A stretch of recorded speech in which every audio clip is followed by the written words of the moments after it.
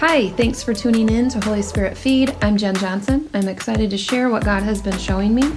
I'm praying that your spiritual ears and eyes will be open to hear and see what Holy Spirit has for you.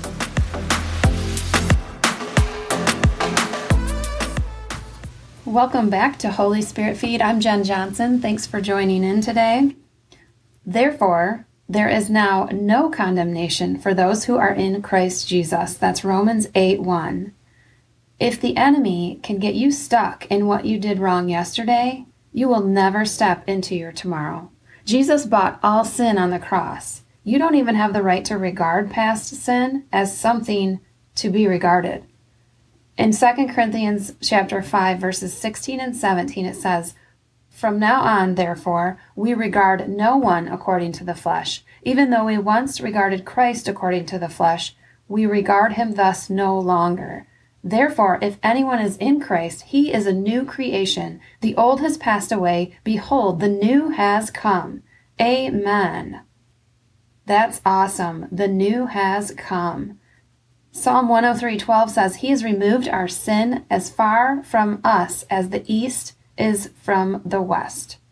Now, yes, we don't ignore the presence of wrong behavior, meaning, oh, I can do whatever I want because it's paid for. No.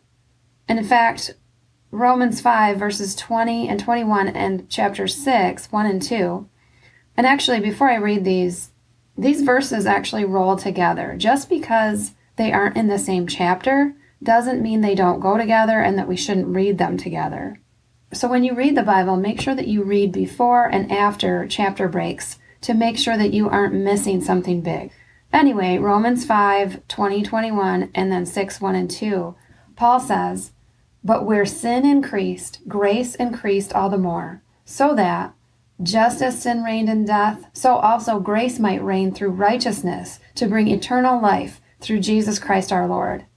What shall we say then? Shall we go on sinning so that grace may increase? By no means.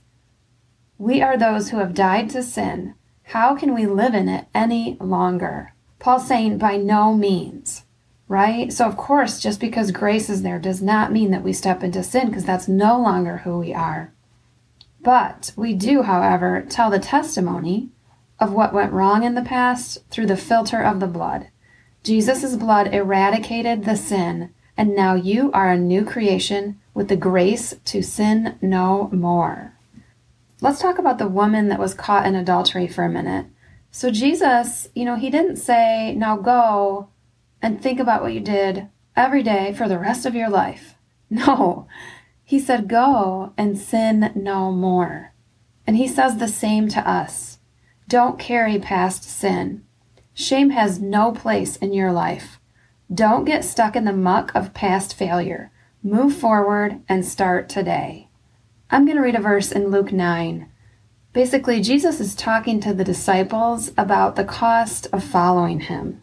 He's like, you'll have to let some things go in order to follow me. Salvation is free, but then in Philippians, it talks about how we work out our salvation. Anyway, that's another podcast. But in Luke 9, verses 62, it says, "But Jesus told them, anyone who puts a hand to the plow and then looks back is not fit for the kingdom of God." The past, P-A-S-T, is in the past. It's passed away, P-A-S-S-E-D. That time is gone. It's under the blood and it's paid for, and we cannot, and also we don't have to, revisit it. We have freedom from that. Proverbs 26:11 says, "As a dog returns to its vomit, so fools repeat their folly." So that is an interesting verse. Not only repeat as in do it again, but look at this in a different way. Sometimes we go over our past mistakes and bad choices in our head, or we even repeat them, like we say them out loud, like, oh, I'm not good at math, or I failed that test, I'm not a good test taker, or I always do bad at interviews, I'm always nervous around people I don't know. I could go on and on with the stuff that people say that doesn't line up with what God says about them. It's really ridiculous. I mean, when you stop and think about some of the things that we say, it's like, what? That has nothing to do with the Word of God. It does not align. All right, anyway, we need to stop repeating our failures and start something new today. We're going to make another choice. We're going to let it go.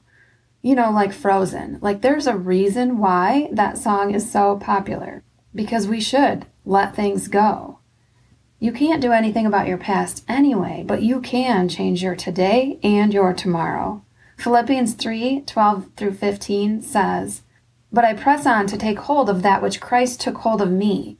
Brothers and sisters, I do not consider myself yet to have taken hold of it, but one thing I do, forgetting what is behind and straining toward what is ahead. I press toward the goal to win the prize for which God has called me heavenward in Jesus Christ." Now, we're not saying don't make amends and don't say you're sorry. Ask for forgiveness if you've wronged someone, but then move on. God has already forgiven you.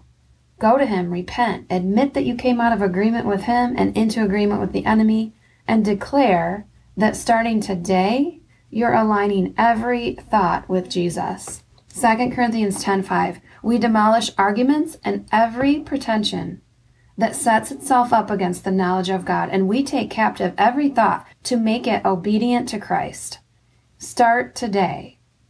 Jesus paid it all. Sin left a crimson stain. He washed it white as snow. We all know that song. So what is it? Either washed white as snow and thrown into the depths of the ocean or not. Every time you feel shame and bring regret back up into your mind, you are undoing His finished work. Now, you can't, of course, undo His finished work. You don't have that much power to undo what Christ did on the cross. But if you don't believe it, if you don't believe that it is finished, then it won't help you. "Oh, praise the one who paid my debt and raised this life up from the dead."